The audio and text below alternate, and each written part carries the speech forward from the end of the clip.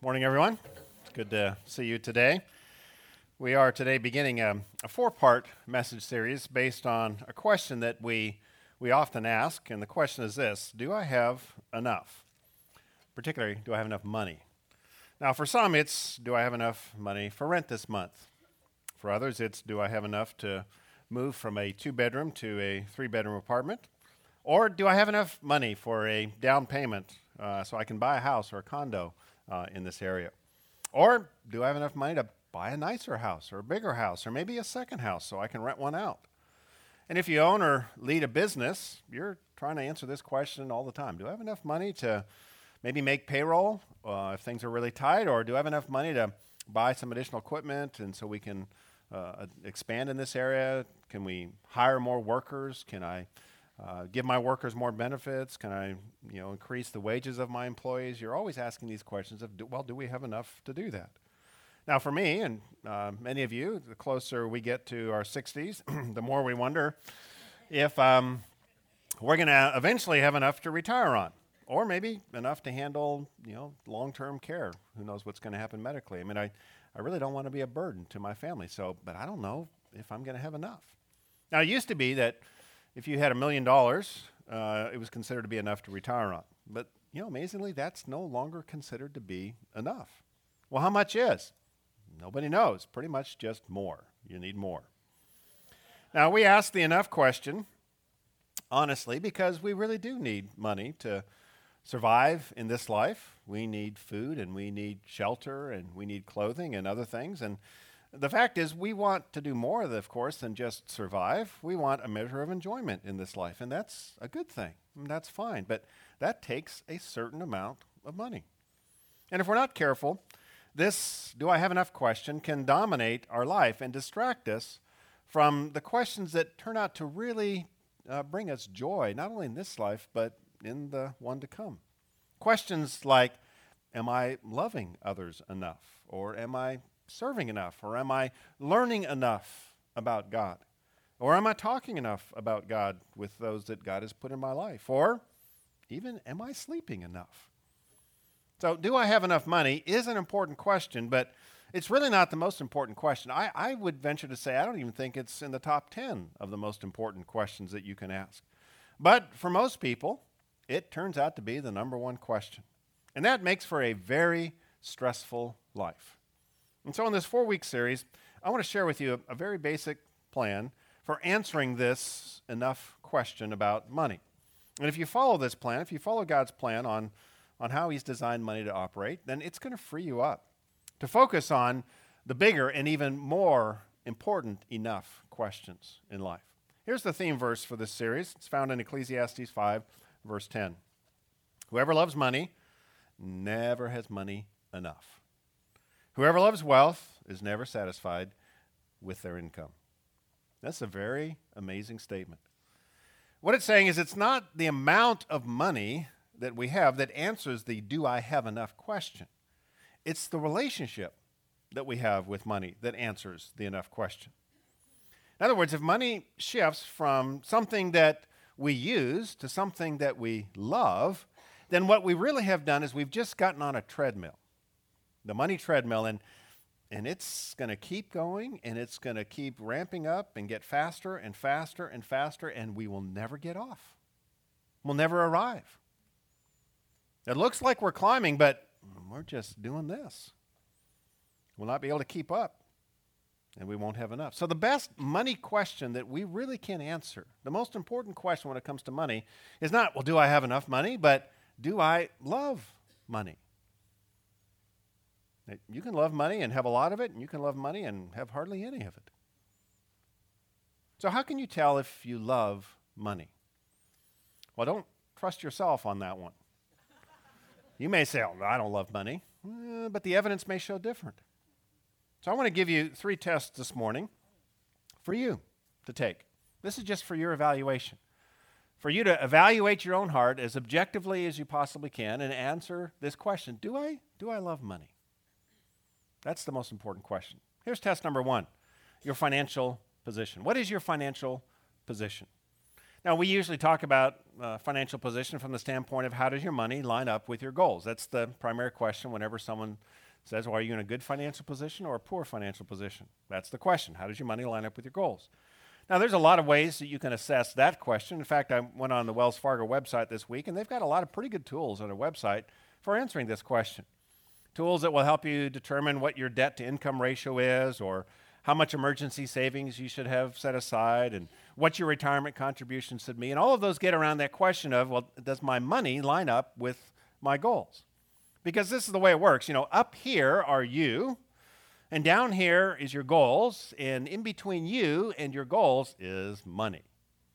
You need your money to line up in order to accomplish your goals. So the key question is your money positioned to accomplish the goals that you've set? For example, let's say you plan to retire, but your money isn't aligned. Your money's kind of not lined up. It's off over here. In other words, your spending patterns, your investment patterns, your saving patterns are not really going to make it possible for you to retire. Well, if that's the case, then you're in a bad financial position. In other words, it doesn't matter how much you want to retire. If you're not lined up to retire, if the financial position isn't lined up, you can't. Financially, you can't do it. But it turns out there are more than just three elements that need to line up financially in order to be in a good financial position. And the reason is because you and I are not at the top of this lineup. God is at the top of this lineup. And that fundamentally changes the question. The question moves from how does your money line up with your goals to how do you line up with God's goals? That becomes the big question. You see, before it was just you and your goals with money in the middle, just kind of the three. But now it's God at the top and his goals at the bottom with you and your money in between. What that means is the key alignment question now moves up one position from money to you. The reason that's true is because what's upline affects everything that's downline. So in other words, if you're not aligned with God, then it doesn't matter if your finances are aligned with your goals, your financial position is off. In other words, you will not get the results out of life that you want because God is at the top and not you. You may line your finances up with your goals, but if it's out of line with God and his goals, you're not going to be satisfied. It's like the difference between being an owner and being an employee. Owning the company and working for a company. If you own a business, well, you're at the top of the financial decision-making ladder. But if you're an employee, the money isn't yours to do with as you please. You have to check in with your boss before you can spend the company's money. Now, you may be in a supervisory position and you may have a budget that's allotted to you to use within a certain framework, but you need to operate within that framework. And if you don't, you're out of line. The financial position that you're operating in is out of line. You have to check in before you can spend this money. It's not your money. And this is the way it is with our money. Turns out our stuff really isn't ours. God is above us. It's his. So why is our name on it then? Well, it's because that reflects the position that God has given us. In a sense, he has allocated this part of his resources to you. It's got your name on it. Now, the official title of this position is steward. It's the position of a manager, or as it was sometimes called in Jesus' day, a trusted servant. Many of the stories that Jesus tells of parables about money involve an owner and a steward, or a trusted servant, to reflect this lineup, the fact that it's God and then us and then the money under us and then God's goal. And this is one of the things that Jesus says over and over again in these parables. Here's an example of it, Matthew 24, verses 45 through 46. Who then is the faithful and wise servant, whom the master has put in charge of the servants in his household to give them their food at the proper time? It will be good for that servant whose master finds him doing so when he returns. Right now, it appears to be an optional thing to handle our money God's way. It seems like it's just ours. But what this is saying is there's going to be a day when it will be a good thing for the servant whose master finds him doing what he wanted them to do with the money. You see, right now, when you and I make our financial decisions, maybe you do your finances weekly or maybe monthly. God's not sitting next to you as you're on your computer or as you're addressing your financial decisions. He's not looking over your expenditures for the month and saying, now, help me understand that one. What was that about? Now, he's invisible. It is like in the stories Jesus told, it's the owner went away on a long trip, and he was gone longer than anybody expected. But that doesn't change the fact that he's still the owner. And there will be a day when he does show up visibly, and he does say, what happened there? What about this? And on that day, this is a huge understatement, it will be a good thing. No, it'll be a really important thing. For that servant, for you, for me, whose master finds him doing what he wanted them to do with the resources that he'd given. Now, there's a tremendous amount of peace that comes with understanding this financial position that we have. There's a lot of peace that comes with being a steward and not an owner. You know, I got a chance to be in the 80s a part of a business startup. If you've ever been a part of a new business startup, well, you know what kind of stress that is. I mean, it's just really a lot of work and a lot of strain to get something new off the ground in the business world. But you know, at the end of a very long and stressful day, I could go home knowing that I had done my job. But the owner, well, he didn't sleep as well as me because he's the owner. I could set it aside more easily than the owner could. And this is what happens when we handle our money apart from God. There's just a lot of stress that comes with that. I mean, there's stress that comes with managing, but it's nothing like being the CEO. There's no peace in promoting yourself to the top position. You do get to call all the shots independently, but with that comes all of the pressure. So the financial position question really is, are your financial decisions made independently? Do you just kind of do whatever you think is best? If you're married, maybe what your spouse agrees with? Is God a factor in that at all? Is there a sense, even though he's invisible, that you turn to him and say, well, God, what do you think I should do? How would you want me to handle this? What decision would you want? Is that a part of the decision-making process, or is it just an independent decision? If it is just an independent decision, then there is a very good chance that you love money. And what that means is you're on a treadmill that will not stop. It'll just keep going. Test number 2 is your financial priorities. First, your financial position. Now, test number 2 is, what's your financial priorities? What's most important to you? And then next, and then next. Now, what happens when you don't have enough money to do everything you'd like to do? Well, you have to figure out what's more important than something else. You have to determine your financial priorities. Now, for example, an extreme example of this would be, you wanted to go on a nice vacation to Hawaii, but you don't have enough money for groceries. Well, what's more important? Well, eating. You don't want to go to Hawaii and be sitting on the beach just having nothing to eat. That's not fun. So eating comes before a nice trip to Hawaii. Nothing wrong going to Hawaii, but if you don't have the money, you don't go to Hawaii. Or paying the rent. That's more important than going out to eat in restaurants. Now, going out to eat is a lot of fun, but if you're having a hard time coming over the mortgage and the rent, well, you just don't go out to eat that much. If you bought your first house, your budget for eating out has probably gone down because you've decided, getting into a house is more important than our entertainment category. We do this kind of thing all the time. So let me simplify the list of financial priorities by boiling all of the things that you can do with your money down to the 3 most basic categories. Everything you can do with your money will fit into one of these 3 categories. Number 1, you can spend it. Number 2, you can save it. I'll also include investing in that. Saving and investing. Number 3, you can give it. You can give it away. That's all you can do with your money. One of those 3. Now, spending goes to the present. Whenever you spend something, that's for now. In other words, this afternoon you go to Starbucks and get a coffee. You have just spent, what, $5, $6? And that $5 or $6 is gone. And after you drink the coffee, it's gone. That's the present. Just like this minute will be gone in just a minute, and we'll never see it again. That's what spending does. It goes for the present.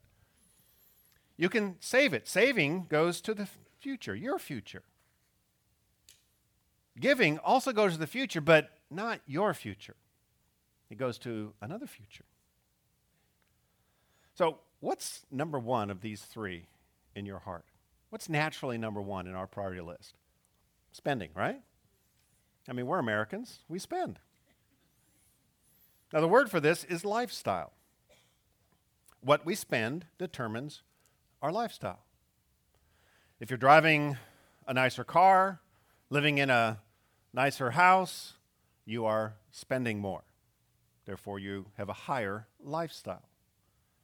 And that requires spending. Now, our whole economy is based on spending. So what that means is we are continually encouraged to upgrade our lifestyle. Now, that's not a thought out there. That we literally are bombarded with the reasons why we need to upgrade our lifestyle. Why what we have is not enough and we need more. I mean, this is President's Day weekend. I've gotten 4, 5 things in the mail from the local car dealers telling me that my car is now worth enough money that I can turn it in and without any down payment, I can get a new car. I just bought this car from one of these dealers like 16 months ago. Why would I turn it in? Well, the new models have got some more technology. I test drove a Tesla with a friend the other day, not because I'm thinking of buying one, but I was tagging along. And we test drove this autopilot feature. I don't know if you've ever tried this thing. Oh, man. You got to get me one of those. That is, in freeway traffic, you just put on autopilot, literally off the hands, off the pedals, and it does it. I mean, it's amazing.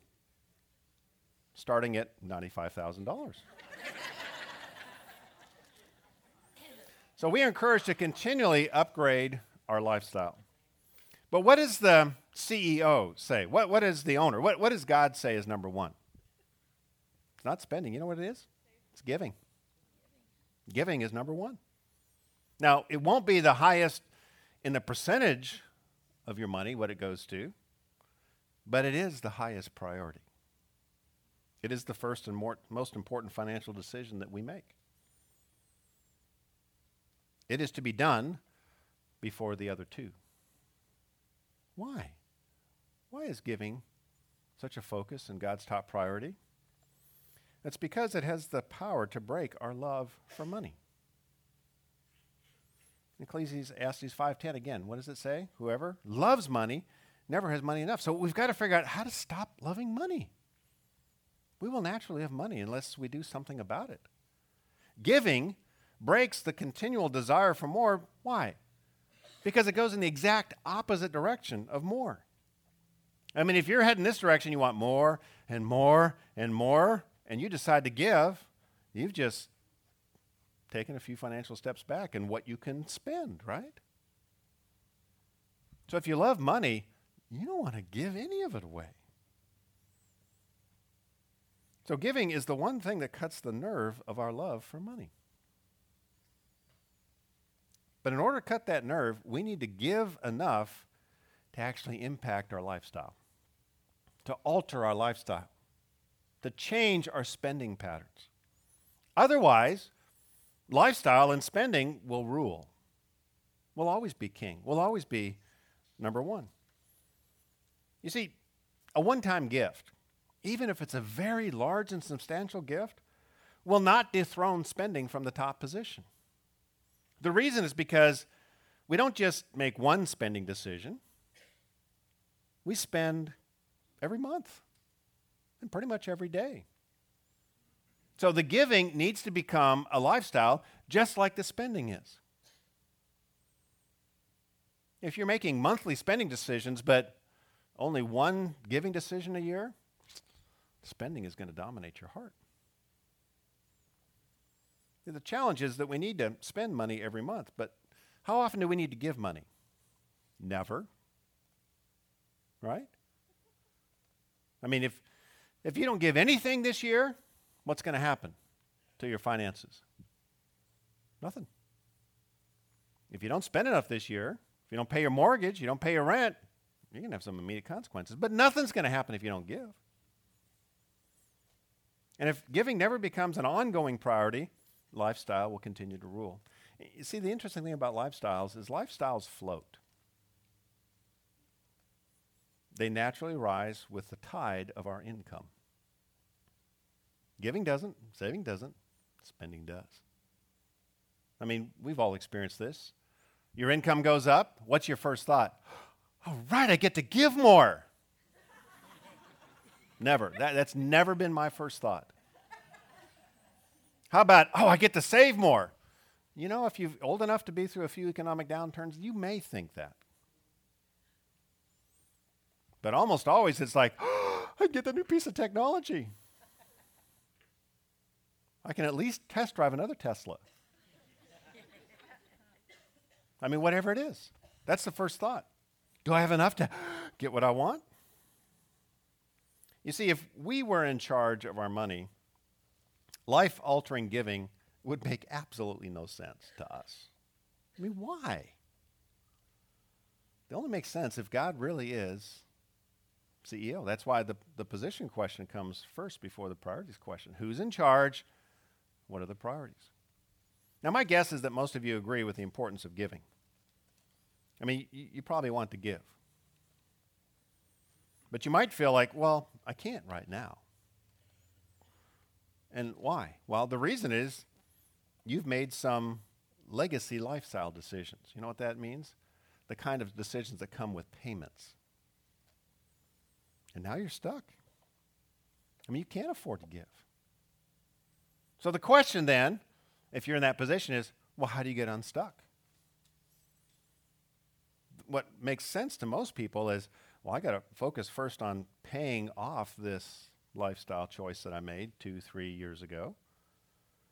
Then when I can afford it, well, then I'm going to start giving, and then I'll start saving. But first, I got to address this spending problem. The problem with that approach is I've almost never seen that work. And the reason is because you don't get out of a hole that you've dug by using this same shovel that you dug it with.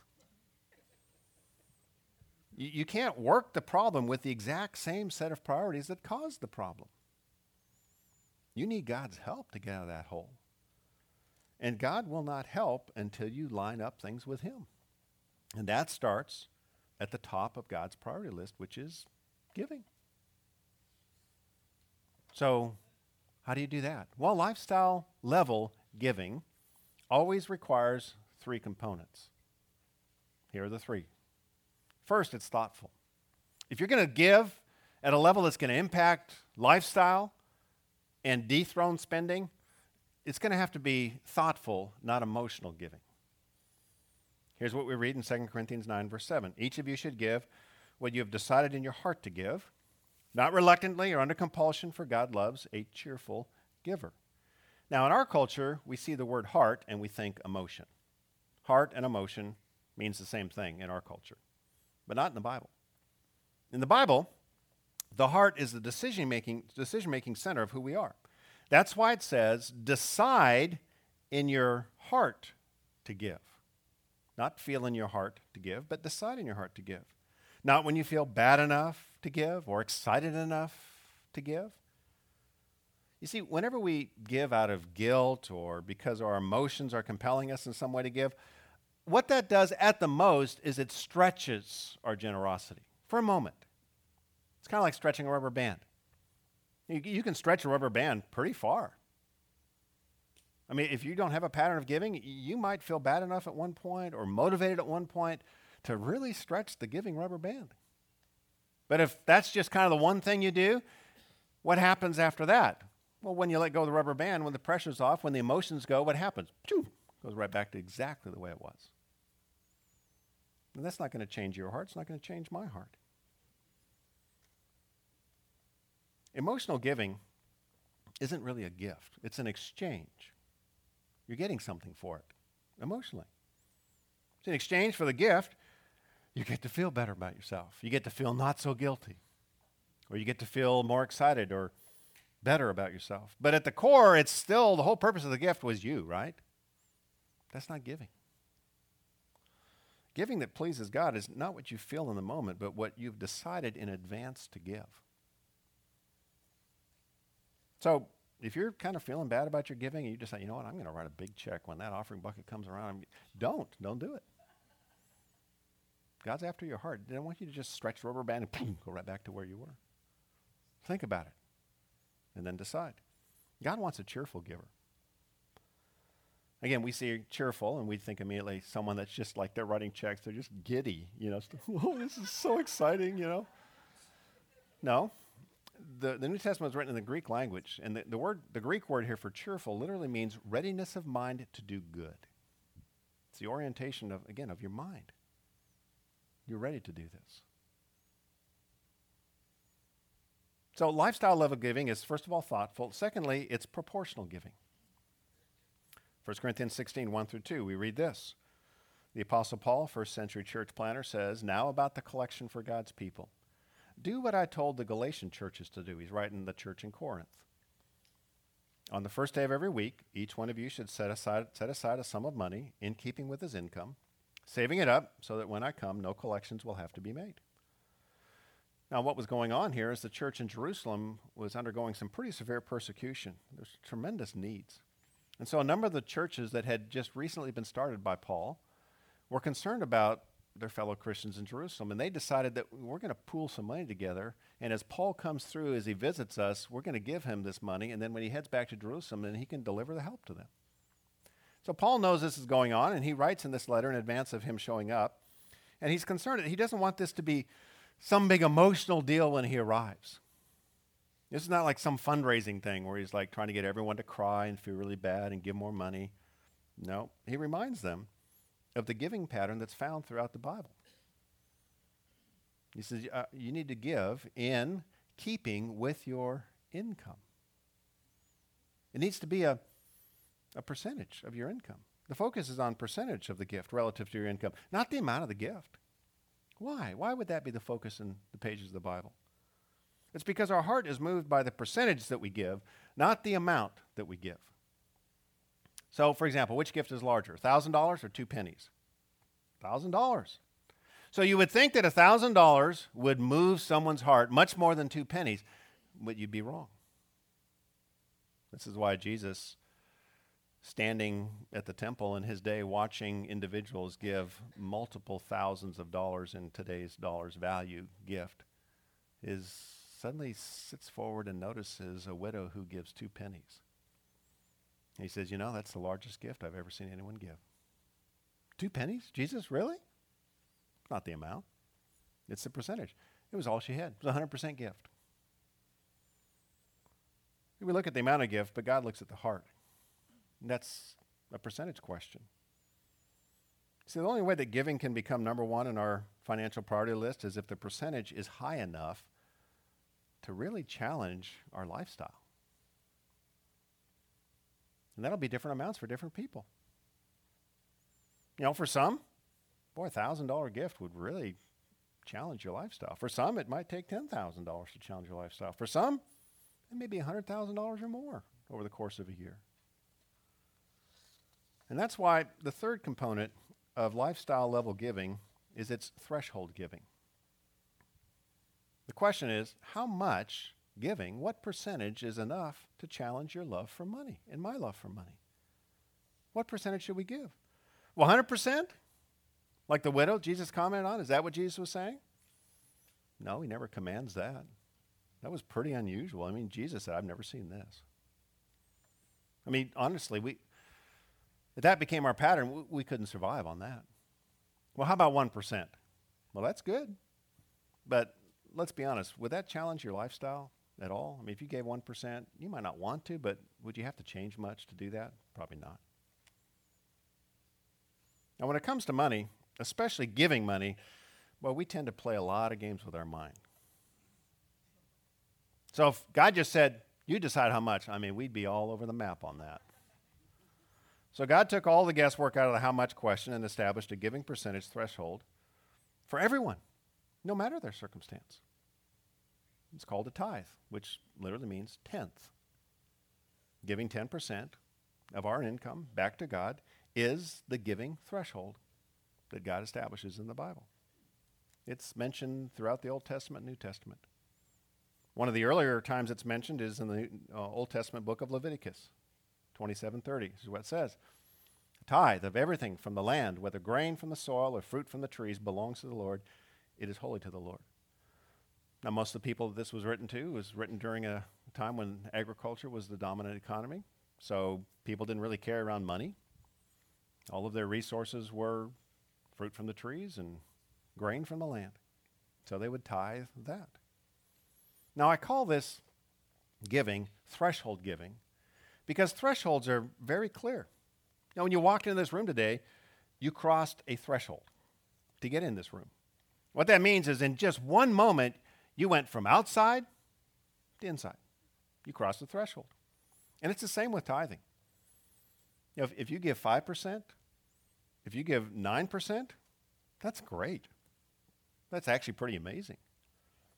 But it's still outside God's will on the matter of giving. The average in America is 2% giving. But of course, if you've decided to follow Christ, the Bible is your guide in life, not what everyone else does or what the culture thinks and what they're doing. And some of what God commands us to do involves quite a bit of complexity. For example, the command to love, that's pretty complex. It's very easy to say. It's very easy to nod your head to and say, I really need you to love more. But boy, when you get in the trenches of loving real people, that can get complex. And that's why if you were with us this last fall, we spent most of the time this last fall talking about the complexity of love. How do you love difficult people? We started that in September. And then over Christmas, how do you forgive? You can't love if you're not willing to forgive. That's, depending on how you've been wronged and how people are treating you, that can get pretty complex and pretty tough. But tithing is not one of those complex commands. It's how much did you make last year? Multiply that by 10%, that's the tithe. You're either inside or outside of that. And that's for you to know, no one else. But it's very clear. Now, if you give more than 10%, the Bible calls that an offering. There's two categories, tithes and offerings. Tithes are not optional. Offerings, those are optional. Now, why 10%? Okay, you ready for the answer? I don't know. I don't know. I have a guess, though. My guess is because 10% requires you to realign your goals, your financial goals. It requires you to take a big whack at spending. Now, I know this out of my own life personally, and I know this in dealing with a lot of different people who have wrestled with these matters. If you're going to tithe, you're going to have to stop spending probably in a number of areas, or at least reduce it quite a bit. You're going to have to maybe stop saving as much. I've yet to meet a single person who hears about tithing and says, that's why I always have an extra 10% laying around at the end of the month. I never knew why. Now I know what it's for. No. It's like, I can't afford it. That's the first response. It's like, well, not without addressing a lot of other things. And that's why. 1%, 2%, 3%, that's a tip. We can do that and kind of keep rolling. But boy, once you start getting up and you get to 10%, that's a challenge. So if you're not tithing, and you yourself know, you don't need to tell anyone else, but you know, there is a high possibility that the real reason is, you've got all these, it's because of this, but let me just tell you probably what the real reason is. You love money. You love money. That's why. And the reason that's a problem is you'll never have enough. you're on a treadmill that is going to kill you. You'll never have enough. Test number 3 is your financial plan. To keep your priorities in line, you need a plan, not an intention. It's not enough for you to say, okay, God's at the top. I'm going to line up with giving and then saving and spending. That intention will last a week. You need a plan if it's going to actually become a part of your life. Proverbs 27:20 describes why. Death and destruction are never satisfied, and neither are human eyes. Death is never satisfied. Yesterday, in this room, we had 2 memorial services. The last one was for a young man who died from complications of flu while he was away at college. Now, I really would love it if I could say, you know what, those are the last memorial services that we're ever going to have in this room. But I know that's not true. You know that's not true. I don't know who the next one is going to be, but I know there's a next one. Because death is never satisfied. Death never says, you know what, enough death. No, it just keeps rolling. Same is true of destruction. You know, I really wish that the shooting at the school in Florida was the last school shooting we'd ever hear about. Wouldn't that be great? I mean, like everyone, I'm so tired of hearing about these things and so grieved for the families that have to go through this stuff. But you know what I know? It's what you know. The next shooting is already being planned. We just don't know where. So if we're honest, we will be shocked and surprised about the location and the details, but we shouldn't be surprised about the destruction. This is a newer form of destruction in our culture, but destruction never says, you know, enough. Evil just keeps rolling. And it's saying this same thing is true with the human eyes. In other words, I wish I could be content. I really wish I could finally say, you know what? I don't need any more. I don't need anything else. I've got everything and more that I could ever want. I'm done. But you know, I'd be as foolish as someone saying, you know, this is the last funeral ever we had here, and that was the last school shooting. It's like, no. Now, I think the way to solve contentment is getting enough. You know, I think if I could have enough, I'd be content. But our eyes are just like death and destruction. They are never satisfied. People who have twice what you have, they're not content either. They, like you, will always see something else that their eyes want. So the only way to control our desires is to have a predetermined financial plan that we stick to. You know what that's called? A budget. Oh, no. A budget? That's no fun. You see, if we don't have a plan, then it's just our desires trying to convince our brains why we really need that thing. And we know who wins that every time, right? If you really want something, you will get something eventually. You know, if your wife or your husband's opposed to it, you may work on it for years, but eventually it will be purchased. Right? It will be. Because your eyes are never satisfied. You know, the English word contentment comes from a Latin word that means to contain. Isn't that fascinating? Even in our own, the etymology of our own words contains this knowledge. What this is saying is you won't be content until you build a fence for your desires and you contain them.